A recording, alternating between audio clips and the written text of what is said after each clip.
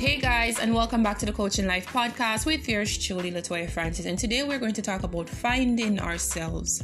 So stay tuned. Hey guys, and welcome back, and happy Monday to you all. I hope you all have a great, prosperous, and a successful one.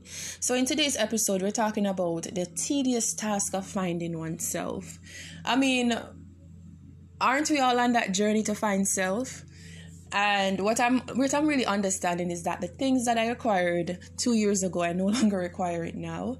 And I'm not just talking about materialistic things. I'm talking about spiritual aspect of life. The things that I used to love and the things that I indulged in and find pleasure in, I no longer find pleasure in those things. And that is a sign that you've evolved. It's a sign that actually your spiritual self is, you're not confined to the things of these worlds. And that is just a great understanding once you've reached that spiritual aspect of your life. Finding yourself, it requires a lot of work. It's not a one day thing. It's not a 2 day thing. You're something that you're going to constantly be on each and every day because life will challenge you through experiences, right? And when life challenges me through experiences, am I going to go back to the old way of doing things, or am I going to evolve in a new way of doing things and understanding things? And when I talk about doing things and understanding things, I'm talking about the way you deal with problems, the way you analyze problems, the way you are involved in relationships. If you're looking to evolve into your greater self, you have to understand that the things of the old days can no longer be the things of the new days. You cannot deal with the same problems in the way you did 10 years ago, because you're going to get the same results.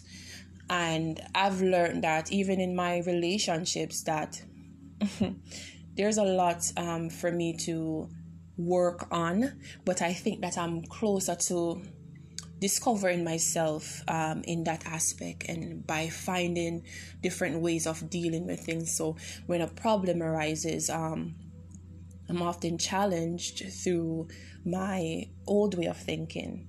And that is what you're going to find. You're going to find that you often get challenged by the old way of thinking. Instantly, when there's a problem, you're quick to react. You're quick to turn to anger. You're not being rational. You're not analyzing things. And that is the old way of how I used to do things. I'm quick to jump up and just be like, forget this, F you, and I'm out. But the newer version of myself is like, wait, let's not only think about my ego, and let's put myself in the other person's position. How do they feel? I learned to gather more empathy when it comes to dealing with problem, as opposed to being very aggressive and very defensive, because I've learned that by doing those type of things in the past did not give me the results that I wanted. So therefore I have no choice but to evolve into my newer self, which is the more rationalizing Latoya, which is the more understanding Latoya, which is the more empathetic Latoya. And that is what is really making me a better person overall. So finding yourself, it requires different ways of things. Probably you want to find yourself in your career.